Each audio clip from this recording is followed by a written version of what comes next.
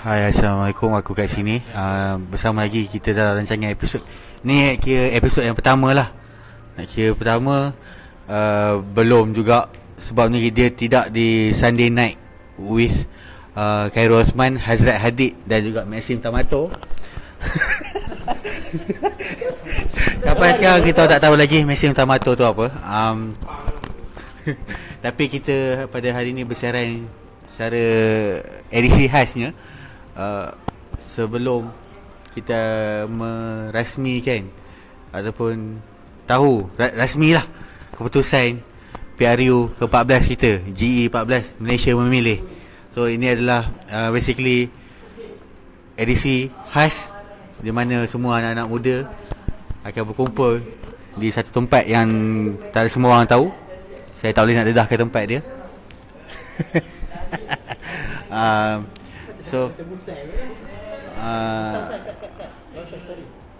Sekejap lagi aku nak kenal kau ni. Cari dah nama. Kau cari dah nama kejap lagi. Ni tak boleh pakai nama sebenar. So dia lebih kepada aftermath. Apa aku nak tahu pandangan korang. Kita dah mengundi tadi, kita dah jalankan tanggungjawab kita. Kita dah celuk jari, kita dah menggelabah apa semua. So lepas ni, aftermath of this general election, secara ringkasnya, kita bersama panel kita yang pertama. Orang lain dulu. Okay, kita inilah dia Melayu. Aku tajuk. Okay, ini adalah panel kita yang pertama. Siapa nama? Aryan Gerbang Utara. Aryan Gerbang Utara. Saya tak pasti sama ada, aku tak pasti sama ada dia orang Malaysia. Ayah Malaysia. Malaysia. Okey. Apa pandangan kau tentang aftermath GE kita ni? Lepas esok je lah. Kira paling senang esok, apa kau akan jangka akan jadi? Ya, pada pendapatnya gue enggak kisah ya siapa yang menang pada ini malam. Enggak kira biru, hijau ataupun biru air laut. Okey. Yang gua harapin hanyalah kerajaan yang baru ini ataupun dikenali lebih sebagai The New World akan mampu untuk memberi lebih banyak kebaikan, khususnya pada golongan muda yang lahir pada tahun 1994 dan ke atas. Kerana mereka lah yang akan menjadi pemangkin pada kemajuan negara. 94 ke belakang ke 94 ke atas? Itu ikut pendapat masing-masing. Terima kasih. Okey. Itu daripada apa nama tadi? Aryan Gerbang Utara. Aryan Gerbang Utara. Okey. Dengan bersama dengan aku pula panel aku yang kedua. Siapa nama? Nama saya Mona Langga. Mona Langga. Okey. Dari mana? Saya main dari asal Ustaz. Okey. Okey, aku nak tanya kau. Sama juga macam Aryan punya soalan.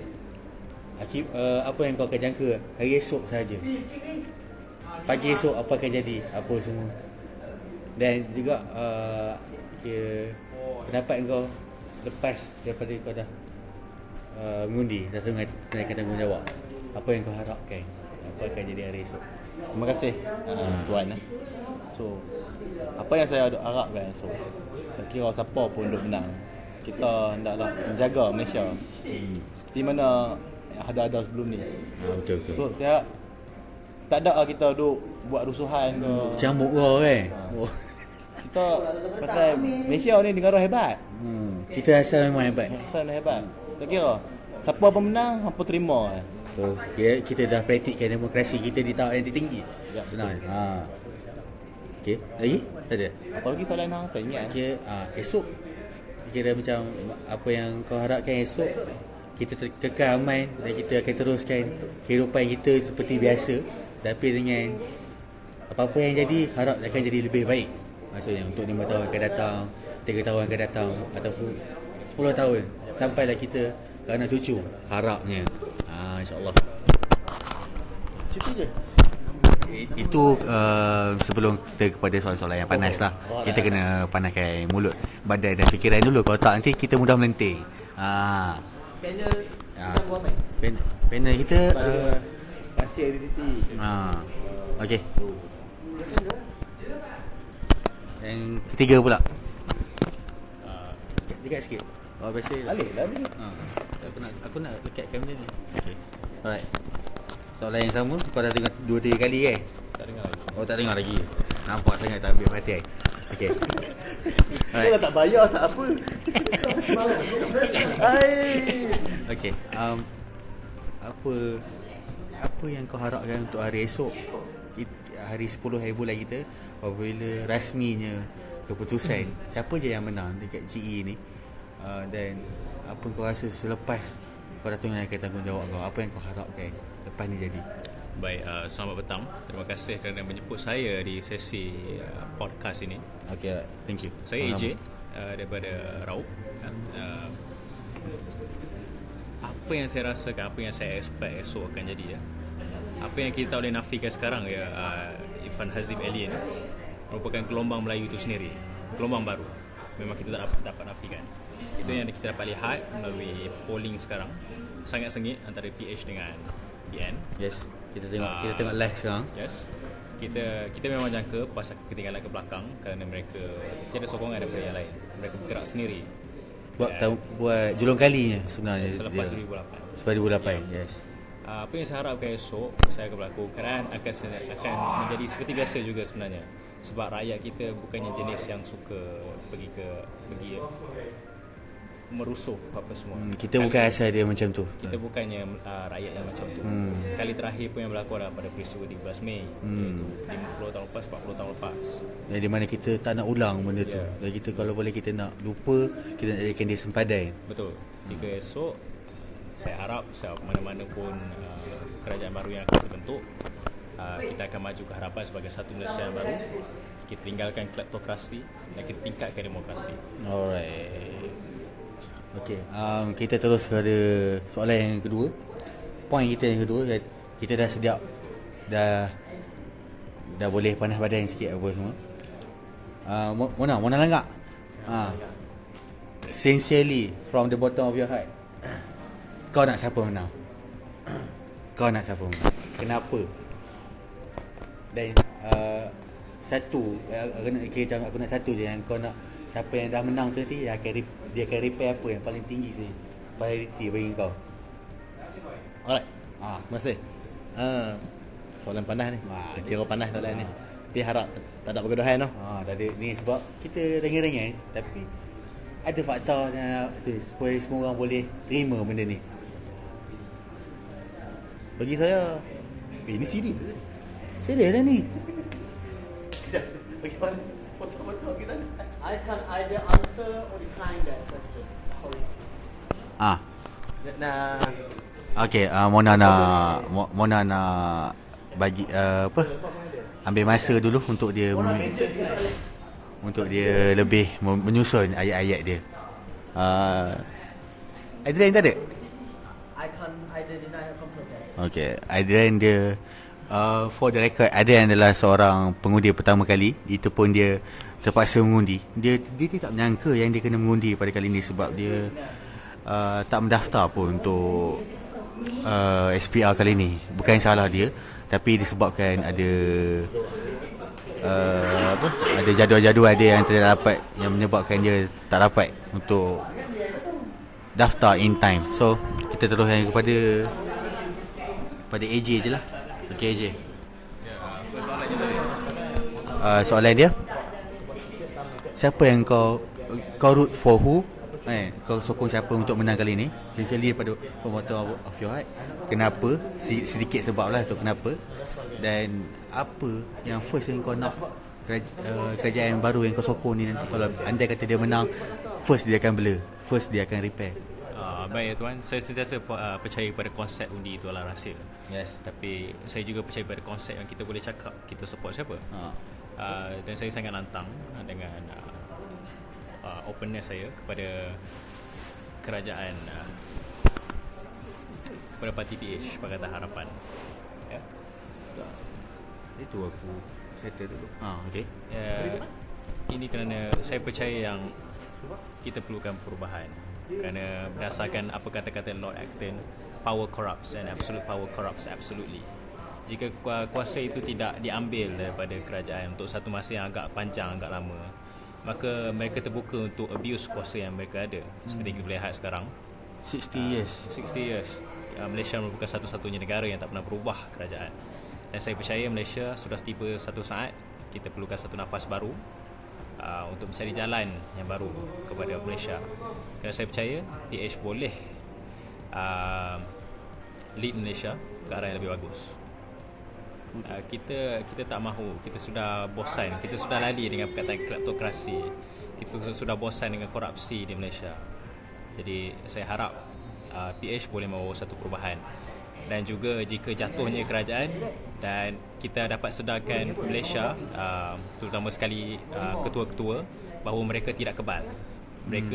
Kita harus sedarkan mereka bahawa mereka dilantik untuk serve the rakyat, bukan rakyat yang serve mereka. Okay. Mona dah ada point? Kalau cakap dengan bahasa biasa Okay. Boleh. Asalkan kau menjawab soalan. So soalan tadi apa tadi soalan dia? Siapa yang kau nak Menang dan kenapa? Kenapa dan apa first thing yang kau nak orang Alright. So secara peribadinya, bagi saya untuk PRU kali ni yang ke-14, dia agak sengit berbanding dengan PRU 13 sebabkan pertembungan sebanyak 3 penjuru. Berbanding dengan PRU yang lepas 13, so masa tu dia ada 2 penjuru saja, iaitu sama ada BN ataupun Pakatan Rakyat. So pada kali ini dia pecah pada 3, iaitu BN, Pakatan Harapan dan juga PAS. So pada kali ini dia agak sukar bagi saya untuk membuat keputusan dan agak ambil masa yang agak lama untuk membuat keputusan. So apa yang saya rasakan dan nak adalah saya nak kekalkan kerajaan yang ada. Itu yang apa disebabkan yang pertama adalah PH itu sendiri dia tidak berapa utuh atau tak berapa kuat. Disebabkan di dalam PH sendiri terlalu banyak ada parti, iaitu Parti Pribumi, Amanah, PKR itu sendiri dan juga DAP. So keempat-empat parti ni apabila mungkin diorang menang, mungkin diorang akan ada sedikit konservasi ataupun sedikit kuasa ataupun perebutan jawatan ataupun dan sebagainya. So bagi PAS pula bagi saya, dia agak susah dan sangat mustahil untuk menang dari untuk peringkat federal berbanding dengan peringkat negeri seperti di Kelantan dan juga di Terengganu. So itu yang saya nampak. So sebabkan aku masalah itu apa semua, so saya harap apa kali ini adalah BN menang dan kekal seperti mana sebelum-sebelumnya. So apa benda yang saya nak dia buat adalah selepas ini adalah bagi saya untuk yang pertama sekali adalah untuk hapuskan korupsi lah.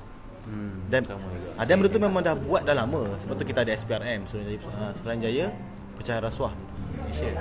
Tapi kita nampak kat sini kadang-kadang dia macam terlalu berat sebelah. Tapi pada masa yang sama juga mungkin ia fitnah. So bagi saya macam kes-kes BN Besar Nasional yang sangat-sangat seperti YMDB, JST, Felda apa semua, saya banyak baca banyak tempat. So kenapa kerajaan sendiri ataupun media-media TV3 seperti Utusan, media-media pro kerajaan, kenapa tak menerangkan secara terang ataupun ya betul baru ni untuk YMDB baru kanda ada buat tour Satu Malaysia untuk menerangkan apa yang berlaku di YMDB. Jadi kenapa dia tak buat di media masa seperti di TV3? Senang reach orang. Ya, sebab kita tahu untuk Pakatan Harapan, untuk media sosial memang dipegang. Kita tengok viewers ataupun komen-komen, likes memang sangat banyak ke arah PH.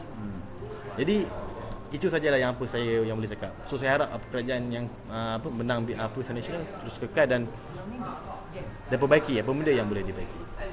Okey. Terima kasih. And kalau untuk bagi aku pula pakai sama betul lah macam Mona cakap tadi, this general election dia sangat-sangat indicated, dia sangat melambangkan macam mana sekarang ni punya election saya sangat dikuasai oleh media sosial. Tapi sebenarnya dia tidak melambangkan keseluruhan majoriti rakyat Malaysia tu. Sebab kadang-kadang yang siapa yang meluahkan di media sosial tu memang setakat keyboard warrior je. Dia tak buat, dia tak talk the talk pun. Dan dia tak daftar, and apa yang dia komplainkan selama ni tidak digunakan sebaiknya di saat sekarang ni. dan membiarkan mungkin kerajaan yang biasa kekal dan tidak mahu memperbaiki apa yang diorang kurang. Sebabnya diorang rasa okay, the majority is ours, so still semua orang tak tak kisah dengan apa kita buat. Segala apa, inilah masanya untuk kita kambus balik apa yang dah terbuka 5 tahun lepas. Sebab kita dapat mandat baru, tu yang paling penting. Dan 5 tahun ke hadapan mesti lagi banyak benda jadi. Sama macam 5 tahun kita yang belakang ni, apa-apa je pun boleh jadi. Even untuk kita lepaskan hari esok pun, aku rasa still macam sangat-sangat vivid untuk aku. Sangat jelas, weh, ini boleh jadi. So lagi AJ ada apa-apa yang nak tambah? Saya ingin tambah kepada saya punya pendapat tadi. Mengapa saya perlukan rasa Malaysia perlukan satu nafas baru? Kerana mandat yang kita beri kepada Barisan Nasional bukannya selama 5 tahun, tapi sudah berlaku selama 60 tahun selepas kemerdekaan berlaku. Dan apa yang masih berlaku, corruption, kleptokrasi, semua tu masih jelas berada dalam kerajaan Barisan Nasional. Jadi pendapat saya rasa sudah cukup lama kita bagi mereka peluang. Lagi 5 tahun, apa lagi, adakah akan sama? Adakah mereka akan berubah kali ini? Kita tak tahu. Tapi apa yang kita tahu, apa yang pasti, kita dah bagi mereka sebanyak 13 peluang, tapi perkara masih sama. Jadi sebab tu saya rasa rakyat sekarang kebanyakannya, majoritinya sudah penat dengan janji-janji mereka yang sentiasa payah untuk ditepati ya. Sebagai contoh, janji mereka di PRU 13 banyak yang masih tidak ditepati, dan mereka ulang balik janji itu untuk mereka lakukan jika mereka diberi mandat selepas PRU 14. Tapi ke mana perginya mereka selama 5 tahun ini? Semua dana mereka ada, yang janji mereka ada. Cuma yang saya tak pasti, kenapa mereka tak boleh tepati janji yang mereka telah bagi. Bagi saya berpegang kepada konsep sesiapa yang melupakan perkara lampau akan mengulanginya kembali. So bila kita dah nampak benda ni berlaku, kita cuba untuk dapatkan satu kerajaan baru. Kita tengok mereka selama 5 tahun. Jika mereka tak berjaya lakukan janji-janji mereka yang mereka janjikan, maka kita tukar balik, tak ada masalah. Sebab bila tiba masanya kita nak tukar kerajaan, adakah kita nak tunggu sebuah parti itu bebas daripada sebarang dosa? Tak mungkin.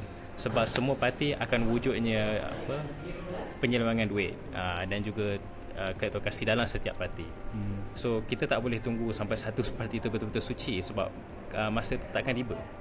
Tapi sekarang ni kita kena pilih. Bagi saya konsep dia pilih syaitan atau setan. Sekarang kita dah tahu syaitan tu siapa tu. Sekarang ni kita nak cuba pilih setan. Kita tengok dulu setan ni sejahat syaitan atau tak. Tapi apa yang pasti, kerajaan sebelum ini yang kita ada merupakan syaitan yang kita kenal.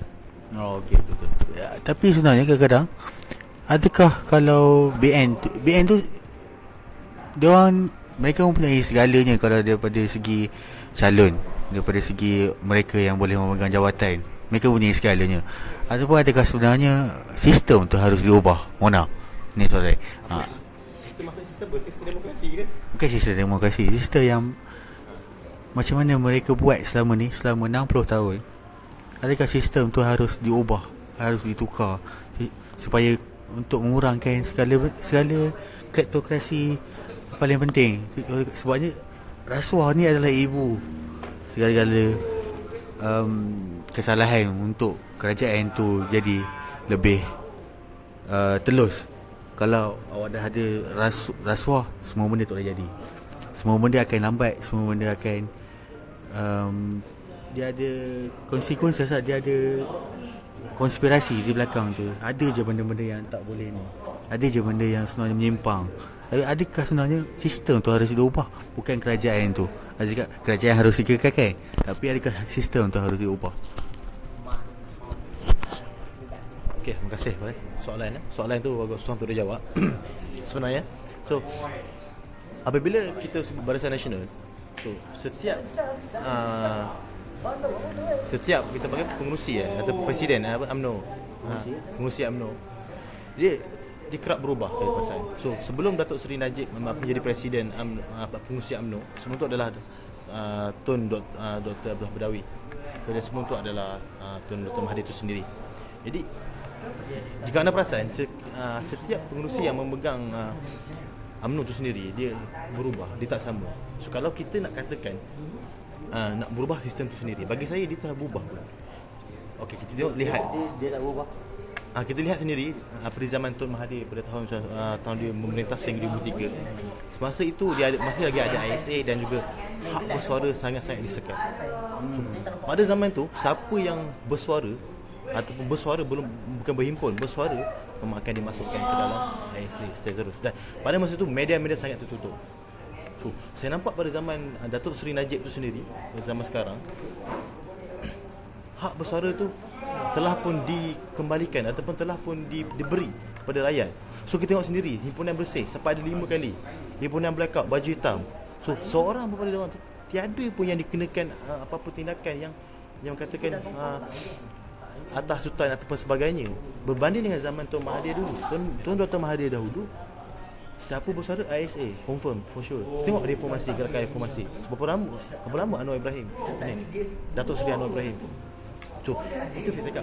Sebenarnya kepimpinan Barisan Nasional di bawah Datuk Seri Najib adalah lebih bagus daripada yang dulu. So, sebab apa yang saya menolak Pakatan Harapan disebabkan adanya Tun Dr. Mahathir di situ. So, kita kena lihat betul. Ada orang yang perspektif dia nak menukarkan kerajaan kepada yang baru sebab nak tengok. Betul, saya setuju tak ada masalah dengan itu.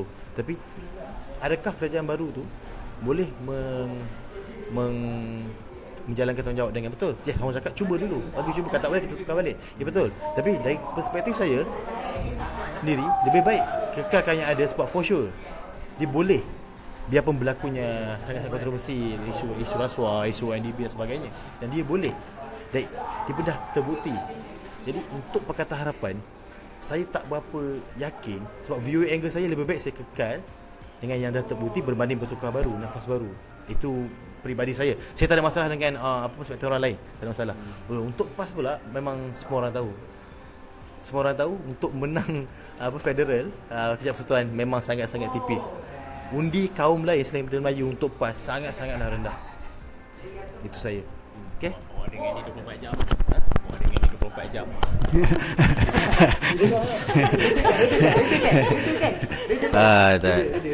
Kadang okey, sebabkan kita dah terlajak menyentuh tentang PAS. Okey, PAS dia punya teras perjuangan dia memang memperjuangkan Islam, dan dia punya harapan adalah untuk menjadikan Malaysia adalah Malaysia sebagai negara Islam, the proper one, Islamic country. Okey, kira tapi tak ke kau nak menolak contohnya bila kita buat benda tu secara Islam pun dah ada peruntukan dan undang-undang dia juga untuk non-Muslim, untuk bukan Islam. So tidakkah benda tu sebenarnya dah diseimbangkan, dia dah seimbang secara azalinya? Kenapa yang apa sebabnya yang bukan Islam menolak dia secara menolak lah, sedangkan kalau kenapa PAS tu tak terangkan betul Islam ni macam mana? Islam ni tidak memaksa kita orang yang non-Muslim untuk masuk Islam kalau nak duduk di negara ni kan. Tapi macam mana? Kalau kau rasa ya lagi macam saya rasa satu perbezaan harus diterangkan pada mula-mula. Islam bukan PAS dan PAS bukan Islam. Yes. Ya. Betul. PAS mengatakan mereka memperjuangkan Islam. Tidak ada masalah. Tapi siapa kita untuk kata Pakatan Harapan atau Barisan Nasional menolak Islam? Tidak benar. Sedangkan mereka dalam barisan mereka sendiri pun ada ustaz-ustaz, yes, ada pakar-pakar agama. Mereka tak ada pun kata antara manifesto mereka tak ada pun kata untuk menolak Islam. Tak ada pun kata hak orang Islam akan terbantut. Tiada. Tapi malahan mereka lebih manifesto mereka lebih inklusif untuk orang non-Muslim dan Muslim lebih sendiri. seimbang. Sebab ia sesuai dengan negara kita yang berbilang kaum dan bangsa. Bagi saya perjuangan PAS Islam, perjuangan PAS, sebab mereka ada perjuangan untuk menjadikan Malaysia sebagai negara Islam. Dan benda itu sangat sukar untuk wujud di negara Malaysia yang berbilang kaum. Kerana kita harus berhadapan dengan realiti kaum lain yang beragama lain takkan mahukan perkara tersebut berlaku. Ya. Kenapa diorang tak mahukan benda tu, sedangkan PAS ada peluang untuk terangkan kepada diorang. Dia macam kita orang pun boleh buat balance tu.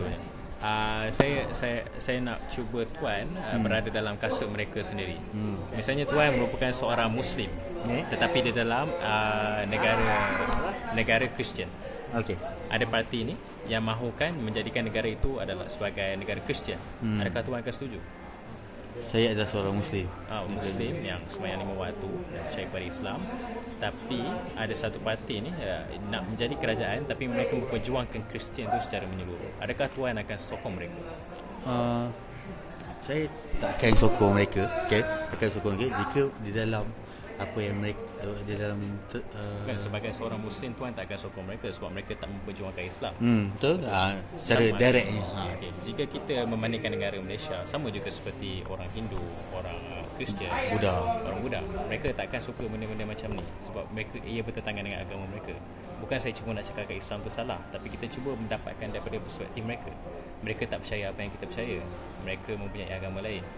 Jadi perjuangan PAS ni bukanlah perjuangan seluruh rakyat Malaysia, tetapi perjuangan umumnya orang Islam tu sendiri. Dan jika mereka nak menang, amat sukar kerana mereka tidak mendapat sokongan daripada agama dan bukan bangsa lain tapi agama lain. Jadi kewujudan PAS buat masa ini seperti kita boleh lihat hanya berpotensi untuk memecah belahkan undi saja berbanding cuba untuk bertanding secara sihat.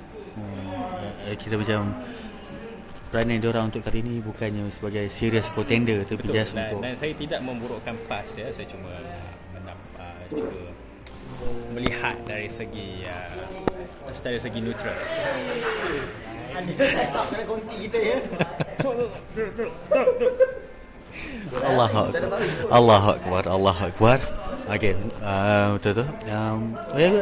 Aku betul juga, tapi andai kata sebabnya buat pertama kali juga dalam generation kali ni PAS menampilkan orang bukan Islam untuk kali pertama, orang bukan Islam untuk mewakili mereka. So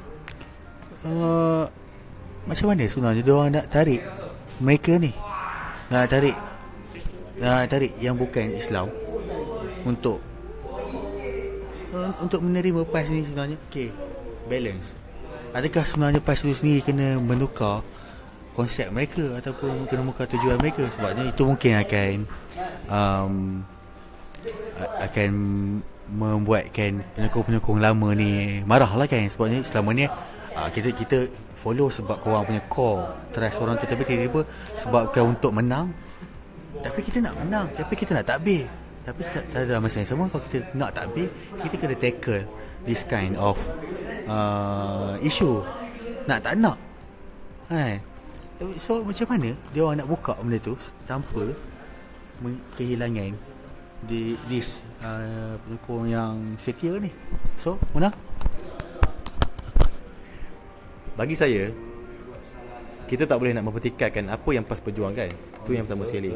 So PAS jelas dia memperjuangkan agama Islam. Dan kita tahu juga PAS bukan Islam itu bukan PAS. Jadi bagi saya, kita tak perlulah untuk membuat satu andaian ataupun pertikaian terhadap apa yang PAS perjuangkan. So mungkin PAS tu sendiri dia akan ada cara sendiri macam mana dia nak membuatkan selain pada orang Islam boleh menerima dan mengundi dan percaya parti PAS boleh menerajui negara Malaysia ni. Dan kita ingat orang di Malaysia, saya tak pasti fakta ni betul tak betul, peratusan Melayu berapa di Malaysia? 40 something kan? Cina? mungkin dalam 20% tapi kita tak sure. Tak sure lah. Tapi so kita tahu separuh daripada rakyat Malaysia ni adalah bukan Islam. Sebenarnya kata macam tu lebih kurang. So kita tahu. Dan buat masa ni bila saya dah tanyakan dengan sahabat-sahabat saya yang bukan Islam, memang dia orang sendiri memang takkan undi PAS. Sebab apa? Sebab dia cakap macam dia seorang beragama Buddha. how come macam mana dia nak undi orang yang apa kata parti yang memperjuangkan Islam secara directly. So sekarang soal aja bagi saya tak perlu pun untuk membuktikan apa benda yang PAS buat, dan bagi saya perjuangan PAS tu adalah betul. Dan dia masih lagi berpegang dia adalah perjuangan Islam. So saya salute dengan PAS satu benda, dia tak pernah berubah lah. Betul. Dia tak pernah berubah. Pada dulu sampai sekarang memang dia perjuangan Islam sendiri.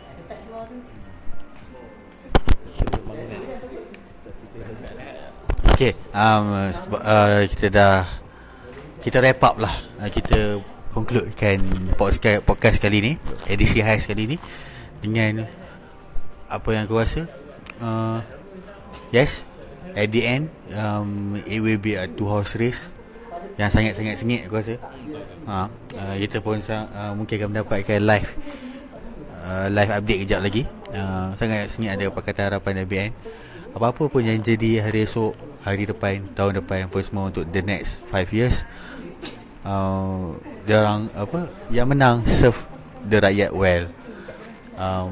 Kotakan apa yang dijanjikan, dan tambah baik apa yang dah dijalankan. Jaga daripada sisi kecil lokaliti, kampung apa semua, supaya mereka ada peluang untuk maju. Bukan setakat maju secara ekonominya, tapi secara mentalitinya. Secara mentaliti. Sebabnya kita takkan boleh maju tanpa mentaliti yang first. Tapi tetap mentaliti Malaysia, the signature kita yang ada kesopanan tanpa